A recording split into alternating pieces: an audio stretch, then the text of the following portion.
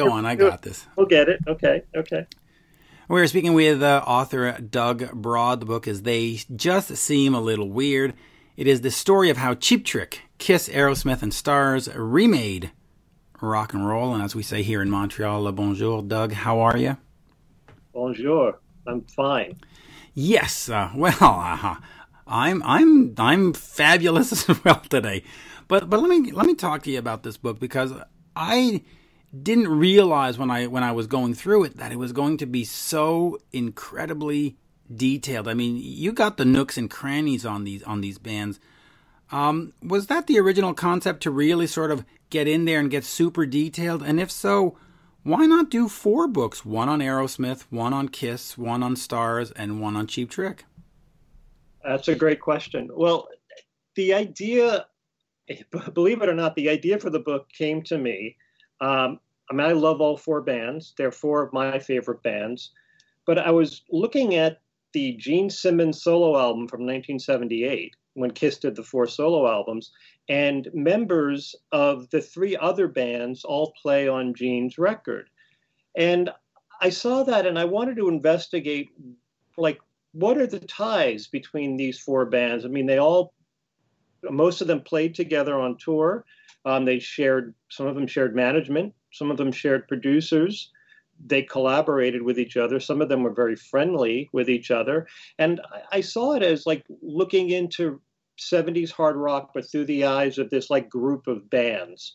And that was kind of the way I approached it. And the level of detail was just a function of my doing, I guess, a lot of research. I interviewed 136 people on the record for the book. Not all band members either. I did a lot of people outside of the bands, the roadies, the PR people, fans, bookers. Yeah, you had Carol Kay in there. I was like, oh, Carol's got a spot. Nice. Yeah. So, and then I also interviewed a lot of, the other players that, Cheap Trick's two of Cheap Trick's touring keyboardists, collaborators on some of these records. So, I wanted to sort of look at these 4 bands and, really get to what the relationships were. When you're looking at this, because I look at the title and I see Cheap Trick and I see Kiss and I see Aerosmith and I go, yeah, those define sort of American hard rock. Why the inclusion of Stars now? And I don't mean that in a disrespectful way, but I'm a Canadian. And from the Canadian perspective, you say Stars, I go, yeah, well, they're in the sky. And I don't mean to be rude about that, but what was their importance in all of this? And how did you determine to put them in rather than a Journey or a Foreigner or Styx? Okay, well, that's a great question. I mean, for me, it was the beauty of going back to the Gene Simmons record. All 4 of these bands are represented on that album. And that's kind of where I wanted to jump off the story. With regard to Stars, I mean, obviously they had many deep ties to Kiss. They were both managed by Bill Aucoin. They collaborated back in the day. Stars opened for Kiss, actually only one show in Toledo, Ohio in '76. But, and then it's funny, and funnily enough, Richie Rano, the guitarist from Stars, ended up running the New York, New Jersey Kiss conventions throughout, the late 80s and 90s and into the 2000s. So there are some really deep, interesting ties there. But to go back to the original question, I mean, you're right. I mean, there could have been other bigger bands to cover, but in the case of Stars, I mean, I love the band. I think they're a great band, and they're very underappreciated. They're also this band that were always kind of seen as, like, not quite the A level, not quite the stadium or the Coliseum headliners, but they always played on these bills. And, I wanted to investigate why a band like this with high-powered management, with 4 albums on a major label, Capitol, with Jack Douglas producing 2 of their records. Like, why didn't they make it? There are a lot of bands on that level from that era. And I always wanted to sort of discover why these bands never really attained what they could have attained. And I thought that was a good way to sort of work them into the book as kind of an investigation into why these B-level bands stayed at the B level. Well, it's funny. I just did a bit with Alan Niven, my co-host, on a band and why it stays at that B level. Going through this research, why do you think they did stay at that level? Because you look at the musicianship from Cheap Trick or Kiss or Aerosmith, it's all about the same. Even the guys in Stars is about the same. What is the sort of the secret sauce that gets you to the A level? Because we were discussing, me and Alan, this band called Blackstone Cherry. They've been around for 20 years, but they always play theaters. They're not Madison Square Garden. And yet they've got the music, they've got the thing, the band is there, and they just can't get that step. Why do you think a band like Stars or a band in general can't get that extra step? What is the secret sauce that Madonna has, that U2 has, that these bands have? From what I've gleaned from all my research is that, first of all, you need songs on the radio. From that era in the 70s, you needed to have songs on the radio in order to sell records, in order to have bookers put you in the high-profile slots. In the case of Stars, they were the perennial opening band. So they never really got out of that sort of niche. And also in the case of Stars, they were sort of, they came through the Bill Aucoin factory, if you will. And, they were never a club band. They always played theaters and arenas as opening bands, and then sometimes headlining themselves as, in theaters. But they always played, to the back of the room, to the back of the stadium or the arena, and they never really came through the trenches, through the dives, through the, the dirty bars. And they also had this very interesting pedigree. I don't know if you knew about. So two of the guys in Stars came from the band Looking Glass that had a hit song with Brandy, You're a Fine Girl. One of the guys, Richie Rano, the guitarist, he was in the band called Stories, and he joined right after they had a hit with Louie Louie. So they came from not a hard rock background. So they had this hurdle to, they didn't want to be seen as these, fake guys playing hard rock. So they had a very interesting they had obstacles thrown in front of them at every turn. Their songs were great, but sometimes they were a little involved. They weren't as basic maybe as Kiss, maybe as Cheap Trick songs were. They went on weird tangents sometimes. So there was a lot of that kind of maybe too clever for the room in their case.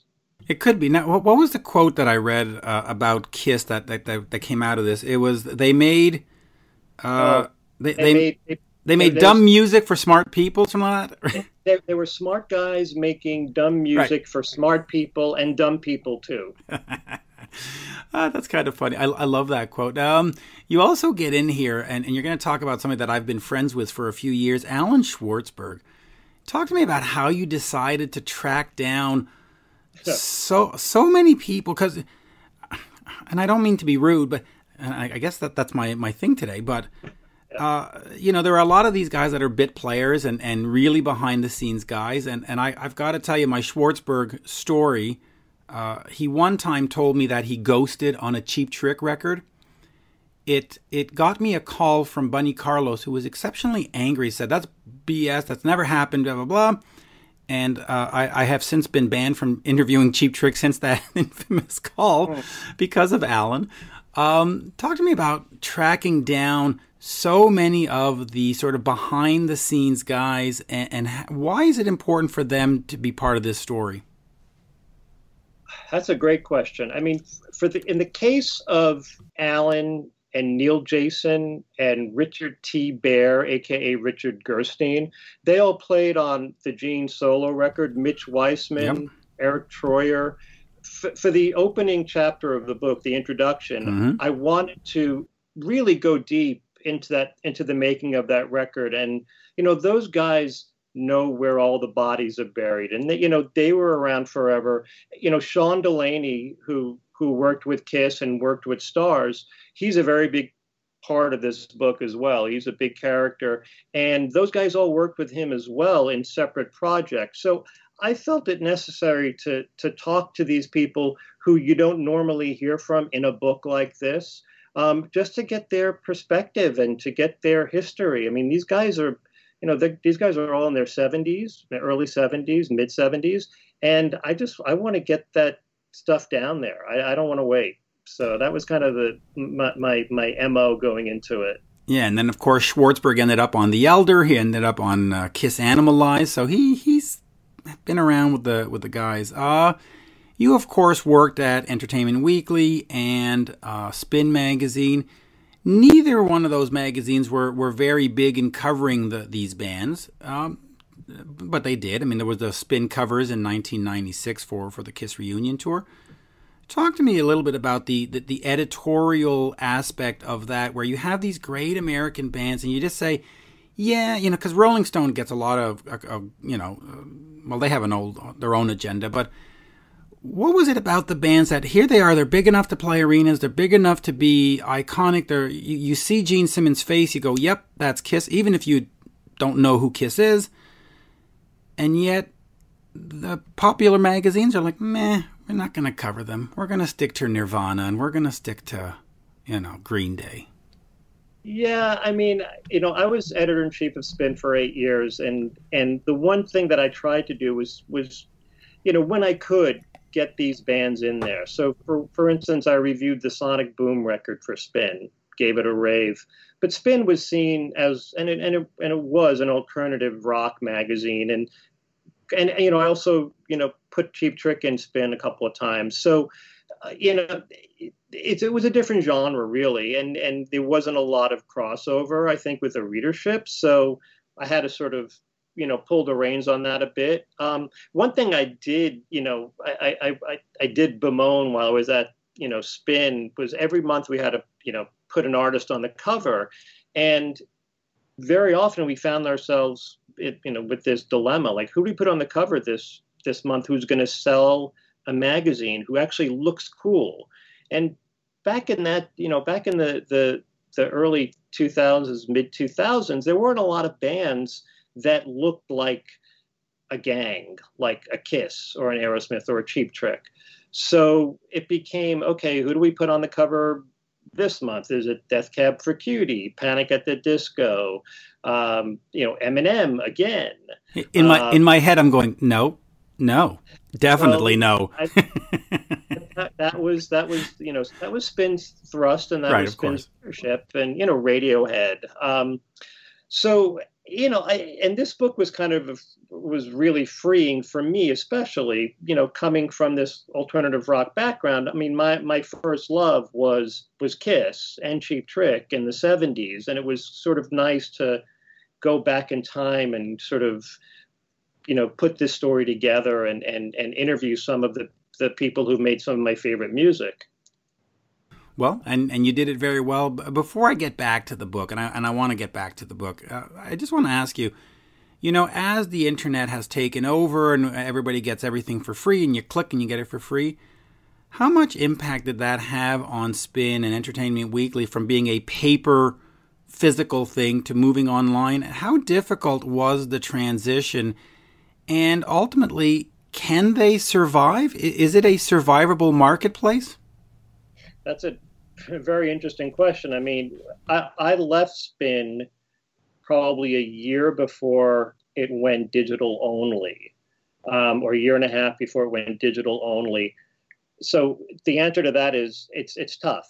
And you see Rolling Stone now. Rolling Stone is now, I believe it's a monthly, oversized magazine, $10 cover price.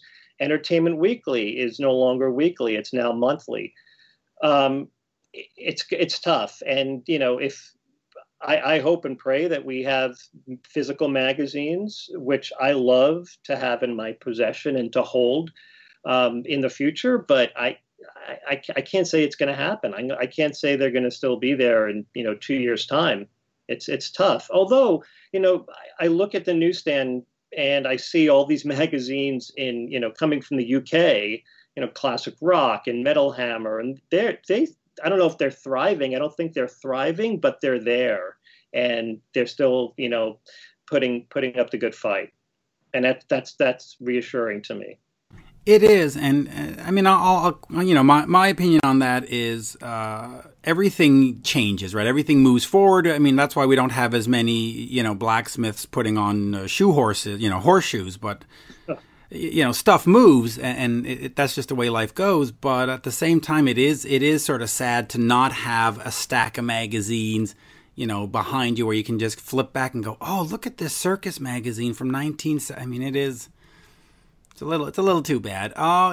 In terms of your loving of these bands, how did that come about? Where were you? I mean, I know very well, you know, my brother left some records out that he had borrowed from a friend, and boom, next thing you know, I'm a Kiss fan.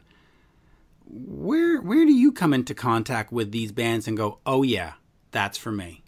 Well, my first record that I bought with my own money was Elton John's Captain Fantastic and the Brown Dirt Cowboy. I was 11 years old, I think, when it came out, and I bought it. And then I think it was just around that time, or maybe a little earlier than that, I had seen Gene Simmons on the Mike Douglas TV show in New York. When they had this kissing contest to promote the first Kiss record. And I was a big horror, sci-fi, comic book guy. And when I saw that, I was like, oh, this band must be cool. So I saw them before I heard them. And when I heard them, I loved them too, because it's kind of dumb, simple, stupid rock. And for a 14-year-old, 15-year-old kid, it totally was, actually, no, I was like 10 or 11 at the time. It was totally up my alley. And then from there, I just, you know, I loved hard rock. I fell in love with Cheap Trick when I first heard them. And, you know, but then my taste changed. Like 1979, 1980, I kind of moved into punk and new wave and kind of got tired with hard rock. And I always kept up with Cheap Trick. I didn't keep up with Kiss for a very long period of time, especially during the non-makeup era, although I did see them once during that era. But then when Sonic Boom came out, and actually before that, when they we did the reunion tour in '96 with the makeup, I totally was all in again. I kind of was reliving my childhood. Oh yeah, I saw 11 of those reunion shows. I know exactly what you mean. You mentioned in that answer, you talk about you saw them before you heard them, and that you were impressed with the look.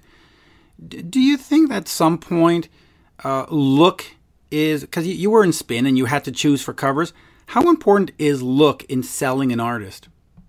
You know, I think it's not as important today as it was back then, because back then you had no other, it was very hard to communicate this stuff. I mean, you looked in magazines, you didn't have the internet, bands were rarely on television, there were no videos really. So if you could see Kiss or Cheap Trick on Don Kirshner's rock concert or American Bandstand or you know, some other, you know, show in the US, Midnight Special. I mean, that was great. You'd have to stay up late to watch that. And if you were lucky enough to see them, if they were in your town, that was great too. But I think now, you know, bands have been demystified. And I think artists want that to happen. And artists have gotten closer to their fans that way. But at the same time, as a fan of the aesthetic of a band, I think it loses something for sure. I mean, to me, it's the whole package. I don't like seeing guys playing on stage in street clothes. I mean, that's not fun for me as a concert goer. So I like something visual. I like the visual element. So that's something that really attracted me to all four of these bands. And that was one of the things that linked them in the book, is that they were four bands that really wanted to put on a show and give you your money's worth, and be theatrical. Yeah, and I'll take up on the point of demystifying. You know, back in the '70s, because we're in the same age group. When Kiss came to town, they wouldn't come back for another 18 months, and you didn't know what they did between those 18 months. You had no clue. Same with Cheap Trick, same with Aerosmith. And then we got to the 2000s, and some people had the internet and some didn't. And all of a sudden, you knew the set list the next night. You knew, and at some point, it stopped being.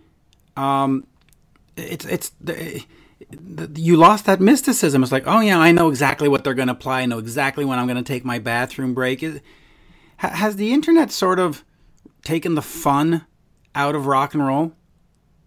It has in a way. I was having a conversation with a mutual friend of ours, Sean Kelly, and we were talking about how back in the day, you would buy a record sight unseen, and even if you didn't like it, you would force yourself to like it because you would play it so often because you realize you spent your $6 on it, and you're going to like this. You're going to find something likable about it. And that's kind of how I approached a lot of my music back then. And you had to, because you didn't have a lot on offer. You didn't have Spotify, streaming every album ever recorded or every song ever written. So you had to make do with what you had. You had the radio, but you couldn't control the radio. You had to take what they gave you.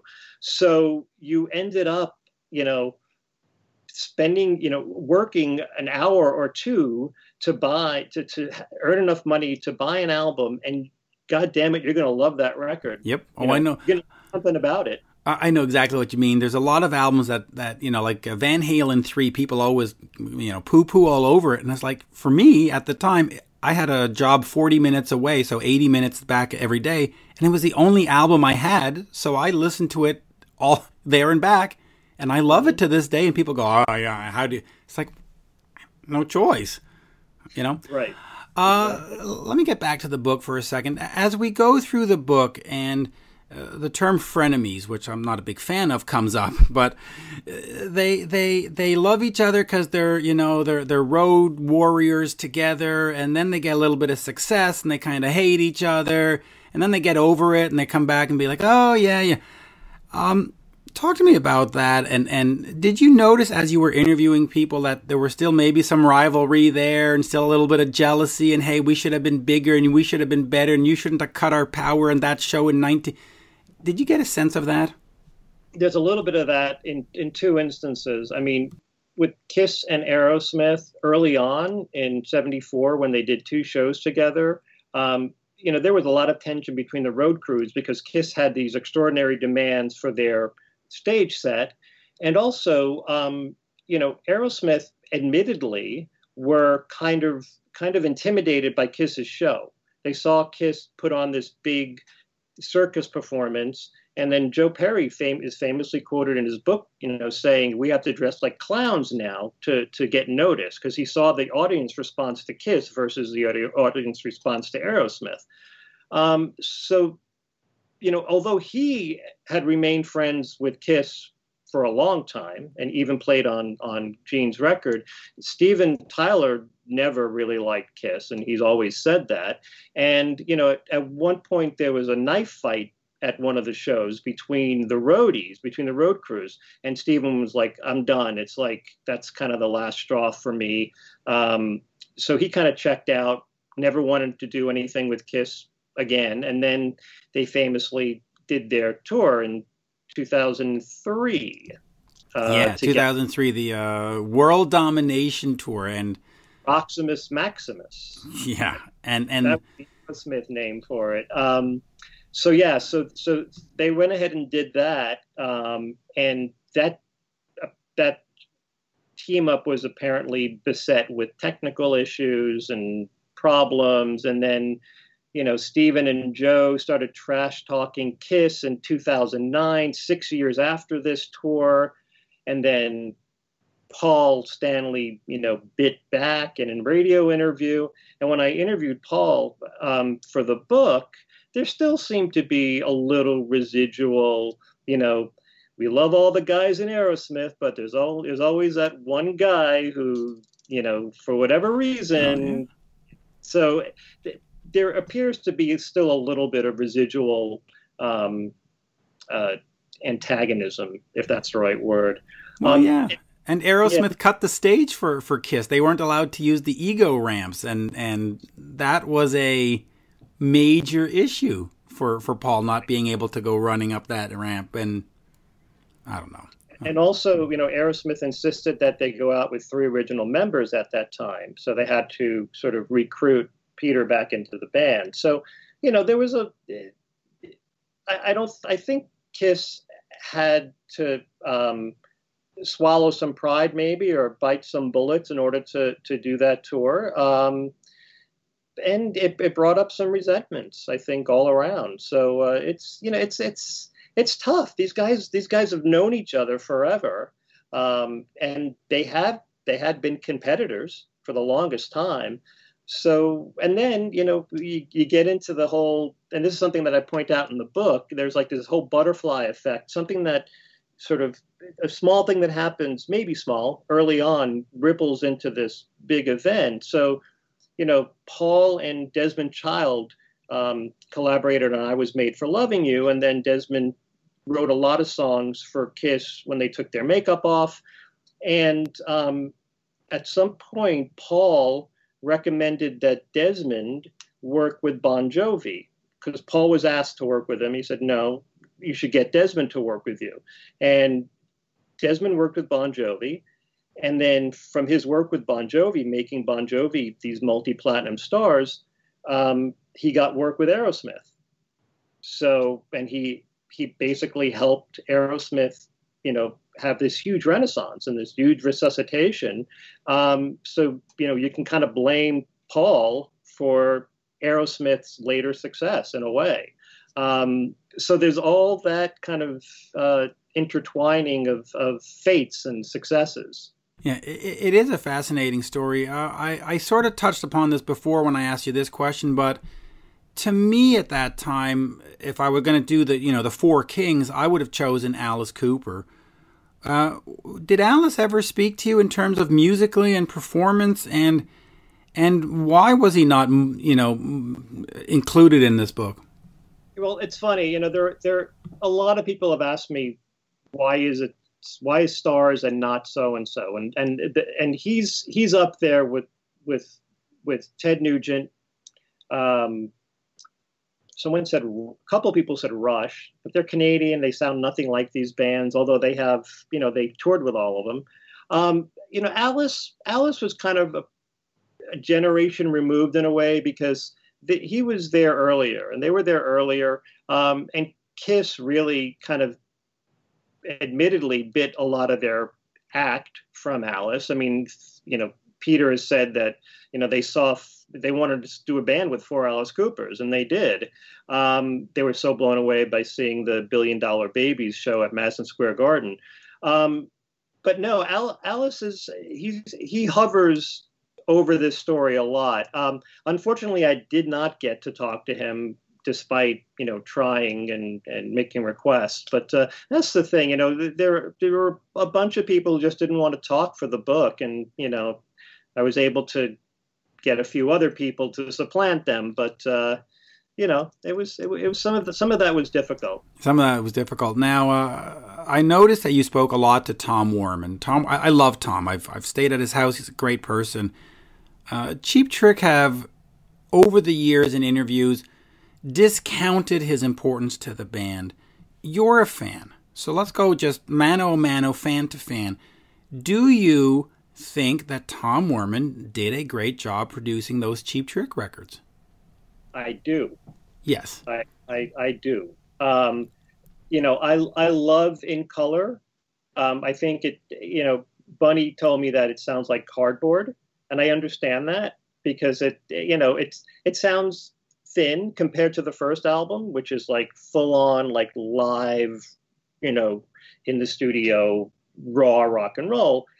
But Tom is very candid with me. He says, listen, they could have made that first record over and over again with Jack Douglas or someone else, but they would never have sold a shit ton of records, because they wouldn't have a song on the radio. And Tom, who hadn't really produced before, he worked on a couple of Ted Nugent records. He took the production reins for the second album, for In Color, and he said, my loyalty is to the record label, because I'm employed by the record label, and I need to give you hits through them. So that was his philosophy. I want to make you guys, ready for the radio. And while the second record didn't do it. The third record almost did. And then, then he did Dream Police, which basically, really exploded for them. And, and it's funny because Tom Werman didn't really have a sound. I mean, the first record he did with them was kind of, spare and lightweight. But then by the time you get to Dream Police, it's like a full-on, like full spectre production.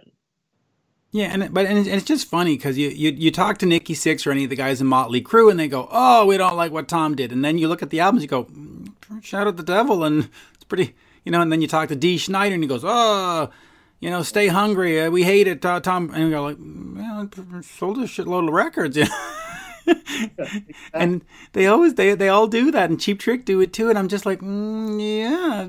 Anyway, in terms of moving forward, and do you see yourself writing other books with other sort of this kind of other historical bent to it, where you're going into Journey with Styx and Foreigner or REO Speed? Do you want to have sort of a series of books where you're going to tell these intertwined stories? Probably not, actually. I mean, I think with this book, I kind of, forgive the expression, kind of shot my wad. I mean, because this, to me, this was a very organic book to write. At least for me, these four bands were very interconnected, and the discovery in doing the research was really fulfilling for me. I can't think of another four bands, and the bands that you basically suggested, I'm not huge fans of those bands. I mean, I need to be a big fan of all the bands I'm writing about. So, yeah, I don't know what the next thing's going to be. I mean, it might not even be music. I'm not quite sure. Let me ask you this. Since you were, of course, the editor of Spin and Entertainment Weekly, you do have an understanding of the business. I mean, you have to. You can't just show up, How do you see the pandemic playing out for bands that are on tour? Because, the head of CAA says we're looking at fall 2021, which of course means no summer tours, no summer sheds, no whatever festivals. And of course, you're also looking at 18 months of idling. How do you see the industry roaring back? Can it roar back? Does Live Nation survive? That's a great question. And I think, all things being equal, I think at least the artists who want to roar back will try to roar back. But it's not just the artist, it's also the venue. And, venues are closing all over the place. At least the smaller venues are. So it's going to be difficult. I mean, for the Taylor Swifts of the world and the Rolling Stones of the world and the Kisses of the world, they're going to be fine, if they still decide to play. But for those, mid-level bands and bands just starting out, I mean, I hope there are venues. I really do. I hope the venues survive, or at least when all of this is over, that venues will start up again, and that more people will take chances on starting a club or a bar, or a music space. So I'm the hopeless optimistic. I think it's gonna. I don't know about roaring back. I think it's gonna take baby steps back. But I'm looking forward to going to shows again. I mean, I'm dying to go to shows. I know it is a bit strange because you mentioned the Taylor Swifts and the Rolling Stones, and they're at such a huge level that I don't know if they're going to be able to have stadium shows in the next year. Maybe the fall's too early for stadium shows, so they sort of don't have a place to play. Obviously, all the rookie bands that are playing bars, they've got no way to build a following. So right. You've got these B-level bands that sort of exist, but they're B-level bands, so they might not financially be able to exist. It is a tragedy upon a tragedy. I just, and if I was an investor, we know that we had SARS and MARS and bird flu, and there's another one coming. I might look at it and say, you know what? I don't want to spend $1 million to start up this club because it might not be here 6 months after. And the other thing that's killing it is, bands who you'd think could take this opportunity for quote unquote downtime and really explore their art and write songs and rehearse. They can't even do that. I mean, you can do it maybe over the computer, but it's not the same as being in the same room as your buddies and rehearsing and coming up with stuff and jamming. So even the art, the creativity is being turned on its head as well. Yeah, there's only two good things that are going to come out of this. Innovation. At some point, somebody's going to say, we got to do something different, and we'll have some kind of innovation. And I think some of the bands, the Elton Johns and the Kisses and all these bands that have announced reunion tours, I've spoken to some of the, not Elton John, but some of the other ones, and they're just like, you know what? We've been sitting around doing nothing, and we realize that we're going to be sitting around doing nothing for, 20 years if we retire. We're going to extend it. So we might get some of these older bands giving us a bonus 3 or 4 years, but other than that, oof. No, I hear you. And I hope the trend changes, but we'll see. Anyway, on that, They Just Seem a Little Weird is the book by Doug Broad. You can go get it. It's a Hachette book. We love Hachette up in Quebec. And on that, merci beaucoup. An absolute pleasure. Same here. Thank you, sir. Thanks for having me on. Absolutely.